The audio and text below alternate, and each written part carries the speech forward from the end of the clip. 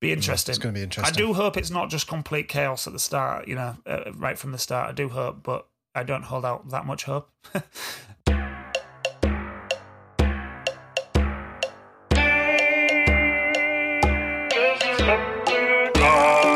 Hello and welcome to the Skeptical Podcast.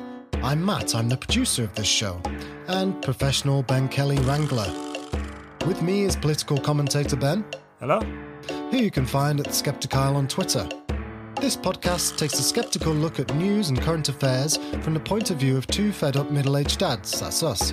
Each episode, Ben will have a subject for discussion, and then we'll bollock on about something else once we're bored.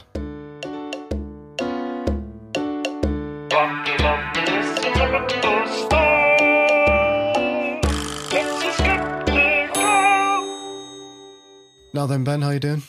I'm all right, thank you. Good. You can ask me how I am. How are you, Matt? You don't sound great. I'm not that great. Oh. I've started smoking again, so I'm feeling pretty miserable. What are we talking about today? We're talking about the end of the lockdown. How do we feel about it? How do we think it will go? Etc.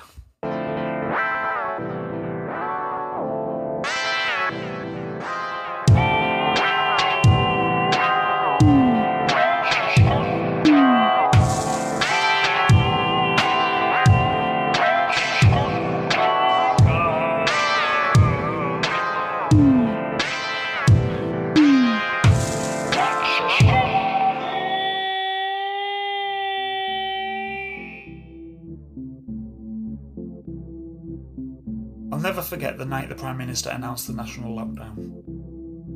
Every citizen of this country placed under quarantine. Weeks turned into months. It was like being under house arrest. But that speech, it was one of those obvious, where were you that day moments. But the strange thing is I've lived through a few of those and I've never felt so freaked out as when I was told to stay at home for my own good. I remember getting home from school and going to see my grandma and watching the Twin Towers collapse. That was weird. I remember the first bombings of Baghdad. When I first saw the news about the global economic crash, I was off my box on mushrooms in a bar in Amsterdam. So as you can imagine, it was a bit hard to take in. But nothing freaked me out like being told I must stay at home. So how weird was it last week when we were told that slowly but surely the lockdown is going to be lifted? I've been wondering for ages what I'd feel like when that moment came. To my surprise, on that day, I felt happy, I felt excited, I felt relieved. It felt like finally, after months of darkness, of uncertainty, of losing all sense of time and space, it felt like there was light at the end of the tunnel. So yeah, the lockdown's going to end. But there's still risk, people are still dying, and more people will die. Thanks for tuning in, I'm here to cheer you all up. But look, we can all hope the worst is behind us. There's still difficult times ahead, isn't there? But it was the right decision to begin lifting the lockdown. Deaths related to COVID-19 peaked on the 8th of April at over 800 a day. In recent weeks, we've seen a reduction to less than 60. There's only so long we can live like this. We're going to spend a long time into the future arguing about the decisions made during this time. It's going to be a long period of reflection and a lot of questions that will need answers. But you know what? I've decided to do something I rarely do. I'm going to choose optimism. Try it out. In our future, until there's a vaccine or better treatment, we face risk and anxiety. Yep, sure. But there is light at the end of the tunnel, and we're walking there together. There may be setbacks, local lockdowns, maybe even that dreaded second wave. But there's that light. Can you see it? And when we get there, we'll be living our lives again together. Not a new normal, just normal. Oh, we'll have changed. Some things will change. But one day you'll be happy as Larry in the pub again. You'll be browsing for clothes in the shops. You'll be flicking through books in your favourite bookshop. You'll be back on the terraces, taking your kids to the park or the play area. We will get there. We're on our way there now. It's complicated and difficult, but the absolute key to this, is to be respectful of each other, to be cautious, to be hygienic, to be sensible, to cooperate, as we emerge out of this fucking nightmare. Don't be one of those assholes who thinks it's a load of nonsense and they'll be fine, that they can just do whatever they want and fuck everyone else. We're in this together and we need to look after each other, yeah? So, episode 1 of this podcast was about how much we missed the pubs. Well, the pubs are reopening on July the 4th. I'll see you there. Well,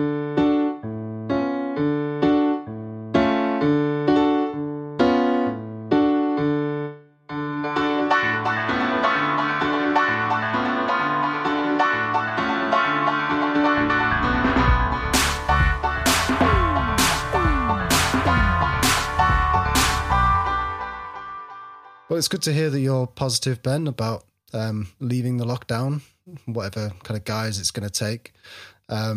I'm not feeling so great about it. I am happy about it, but I'm not really. Some people have got plans to like go back to the pub on the 4th of July, and that just fills me with dread. I don't want to like getting stuck in queues and shit. Not looking forward to it. Well, I have to say, I don't disagree with what you're saying. I'm not quite sure how I'll feel when the reality is there and I'm able to go to a pub, despite making a podcast demanding the pub's open and I want to go back into one immediately. I don't know. I'm not that anxious because throughout I haven't felt very often anxious about getting the virus like I should. I've just felt more anxious about other people being anxious and about not being able to do stuff. I haven't had that health crisis thing because I've just got that reckless, weird, narcissistic part of my personality that just sort of feels like that's just not going to happen to me yet. Because I think, like, you know, I think like I'm in some kind of narrative or story.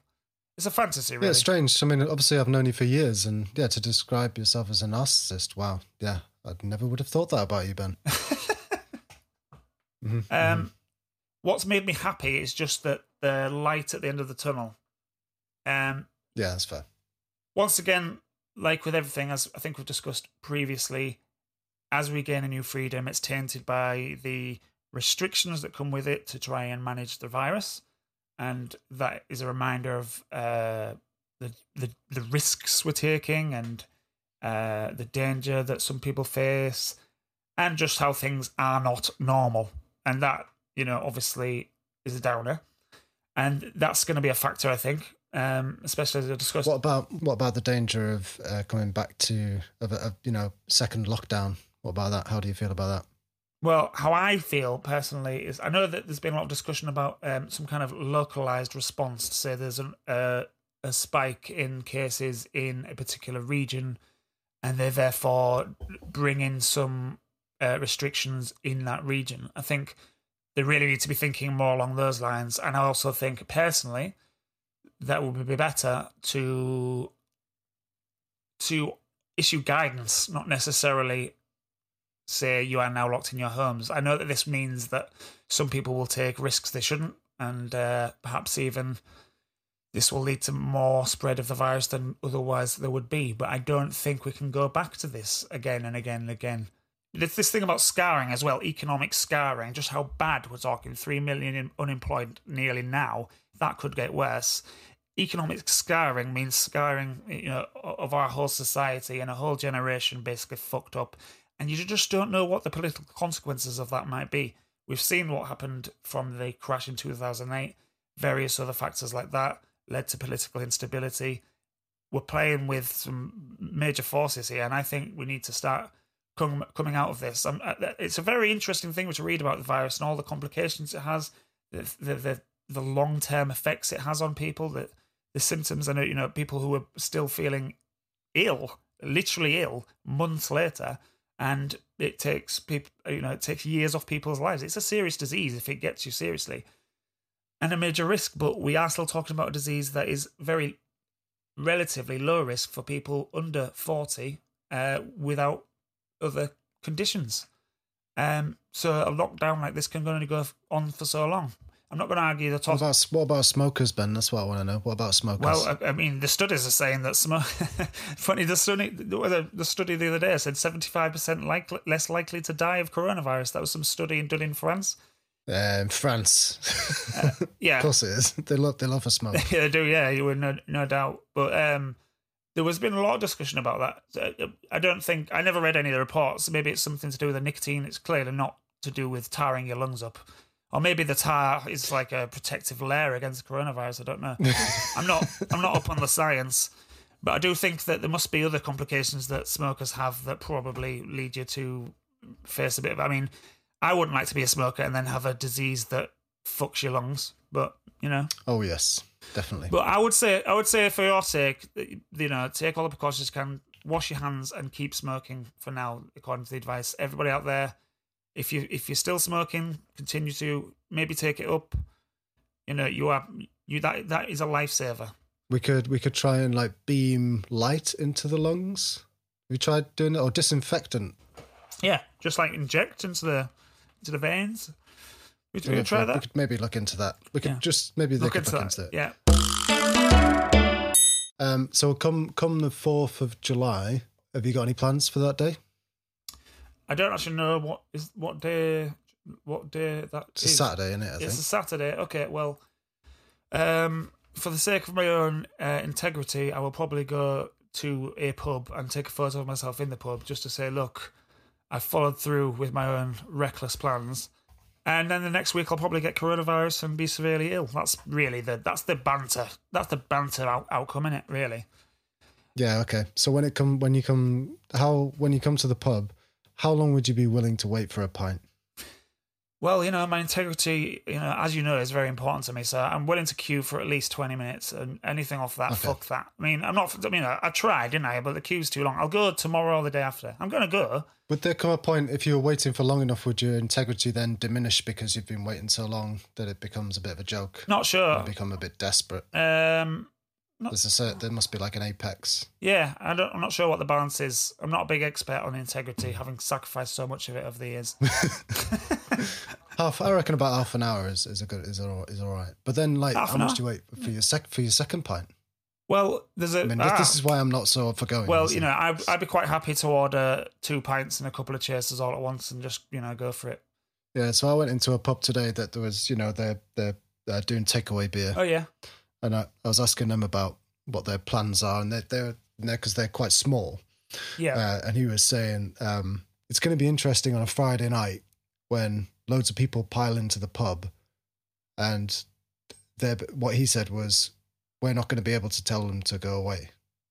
Like, we're not going to be policing it. So, you know, we're just going to end up serving loads of people in the pub. So, okay. This touches upon what we discussed in the first podcast about pubs reopening. I think, in fact, that, you know, regarding social distancing and whatever other guidelines there are, when it comes to large groups of people drinking, I don't think pubs, landlords or staff I think they will find it very difficult to police whether there are 2 households meeting or, in fact, just a large group of various people who don't know each other. I don't think they can police that. And I just think that once people get pissed up, you know, they don't care about this sort of shit. There's going to be... All bets are off. Couples will be getting off with each other. You know, this stuff about not talking to the barman. And then when people start pushing it with you, their guards go down and suddenly the barman's talking to you. You know, it might not happen, I don't know. Maybe they'll be more wary than that. But people's barriers start to drop, especially when they're drinking. And as I say, yeah, crowds of people turn up. Bouncers in pubs from where I am, you know, quite good at crowd control, but keeping up to 20, 30 people trying to police what groups they're in and blah, blah, blah, blah, blah. It's a nightmare. I don't see it working. So... be interesting. It's going to be interesting. I do hope it's not just complete chaos at the start, you know, right from the start. I do hope, but I don't hold out that much hope. Yes, I did request some pub sound effects again just to celebrate the announcement that pubs will reopen, despite your anxiety. Okay, so we'll start that now. It's happening, whatever it is. Hey, good to see you. How are you doing? Yeah. Here's a hug. I'm all right. I mean, to be honest, like, pubs are going to open. I can go to them. I can go with my family, but I can't see any of my friends. So all my friends live in London. I don't live in London. Or they live, you live up north. Yeah. Can't go and see you. I mean, I could go into London, but I just really do not fancy public transport yet. No, I wouldn't be doing that, no.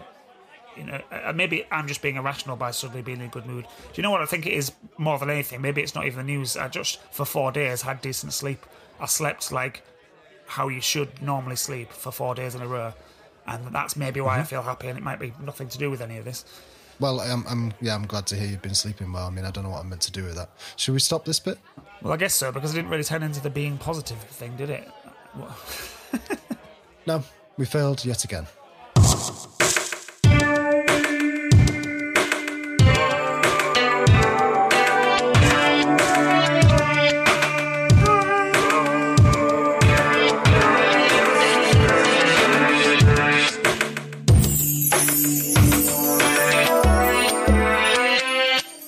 I think I'm just tired. It's just so fucking hot outside.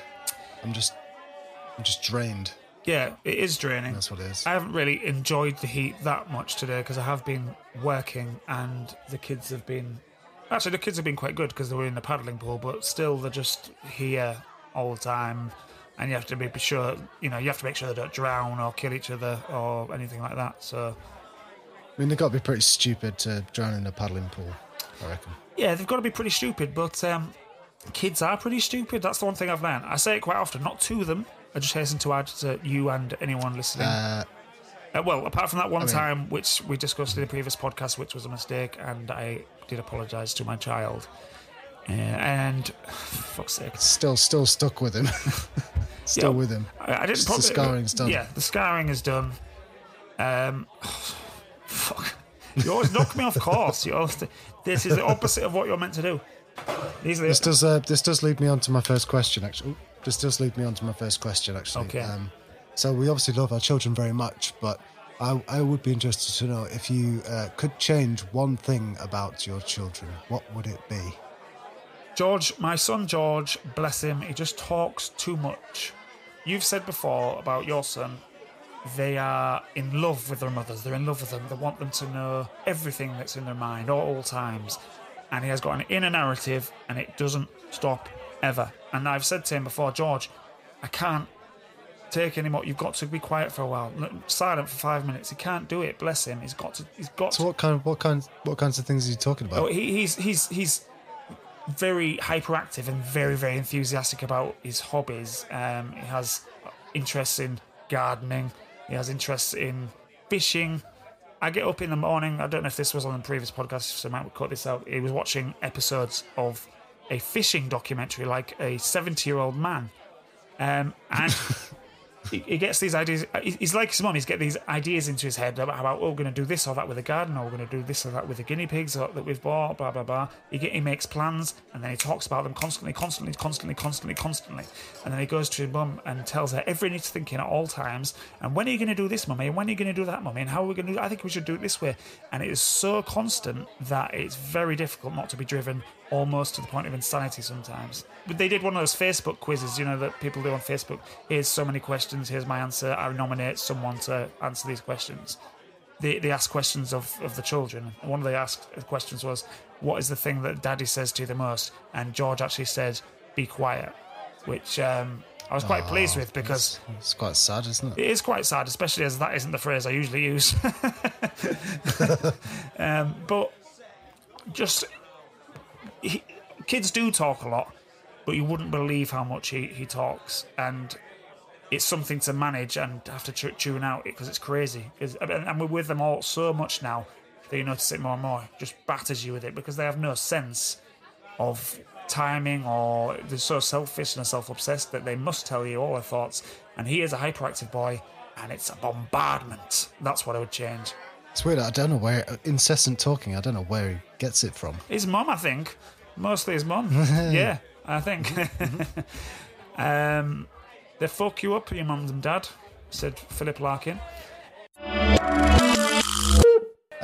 So we've been trying a few times to do recommendations for things, some pretentious kind of Mark Kermode wannabes, we've seen a film recently, let's talk about it. Yeah, that got cut out of the last one, didn't it? Because it didn't really work. Yeah, and it actually transpires that it's much harder than it looks, and every time we try it, we end up rambling and saying a lot and just basically fucking it up and not really grasping.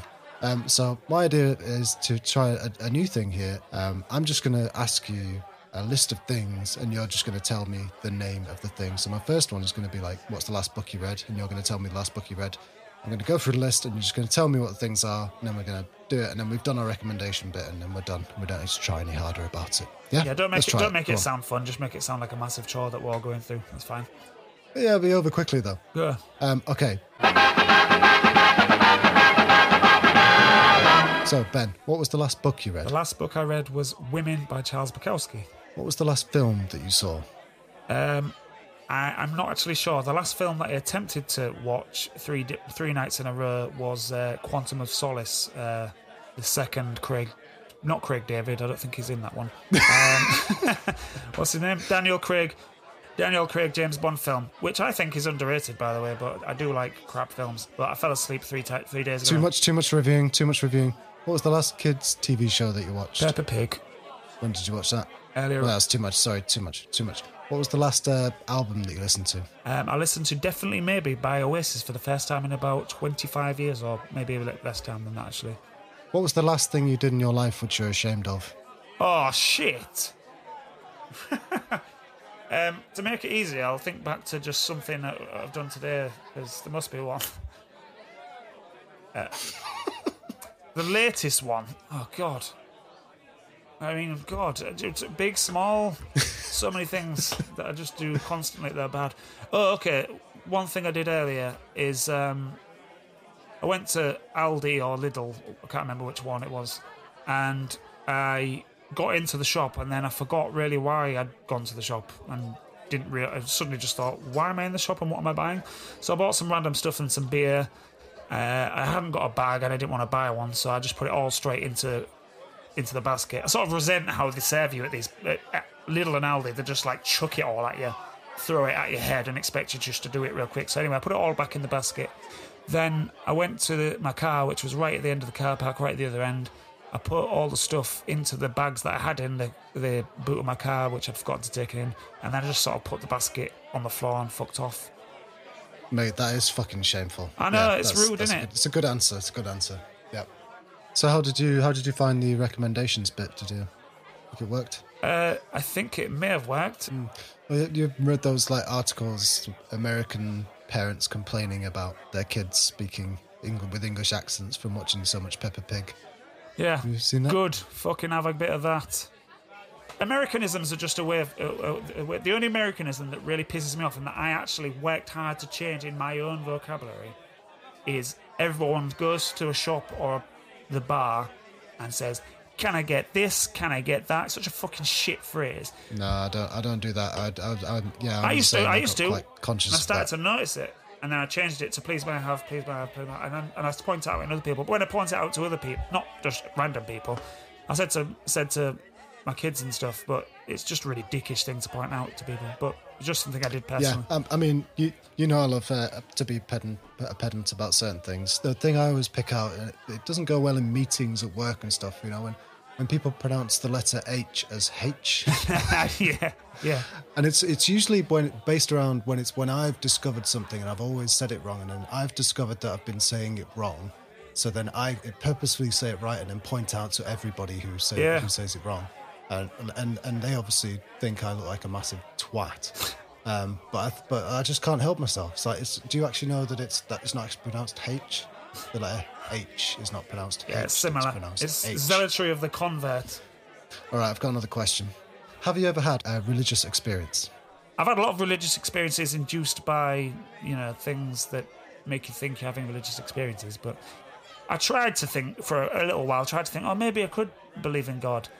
And then I was a sort of militant atheist phase because I was watching so many YouTube videos. Then I realised that was just too dogmatic too. And now I'm just like, no, I don't believe in God. But I'm not going to go around having a go at people who do unless they piss me off or, get in my way. Get in your way? What does that mean? Like in the street? No, not necessarily. I don't mean in the street. I don't mean like, a vicar gets in the way on the street and I'm like, what the fuck are you doing? Your religion is in the way of me. There is no God. After a phase of being a militant atheist, I became more of what I prefer to say agnostic, just to say I don't believe in God, but I don't really know shit all about the universe or how it works. So I'm just going to be like, fuck knows, what do I know? I'm an idiot, for fuck's sake. I'm just a silly human, spinning around. I don't know. Yeah, I mean that's one thing I've often thought about you. So, yeah, cool. Should we end it there then? We're going to do one of our great endings, because I have to say the ending of every podcast is such a fucking dribble. And you're the editor here. Yeah.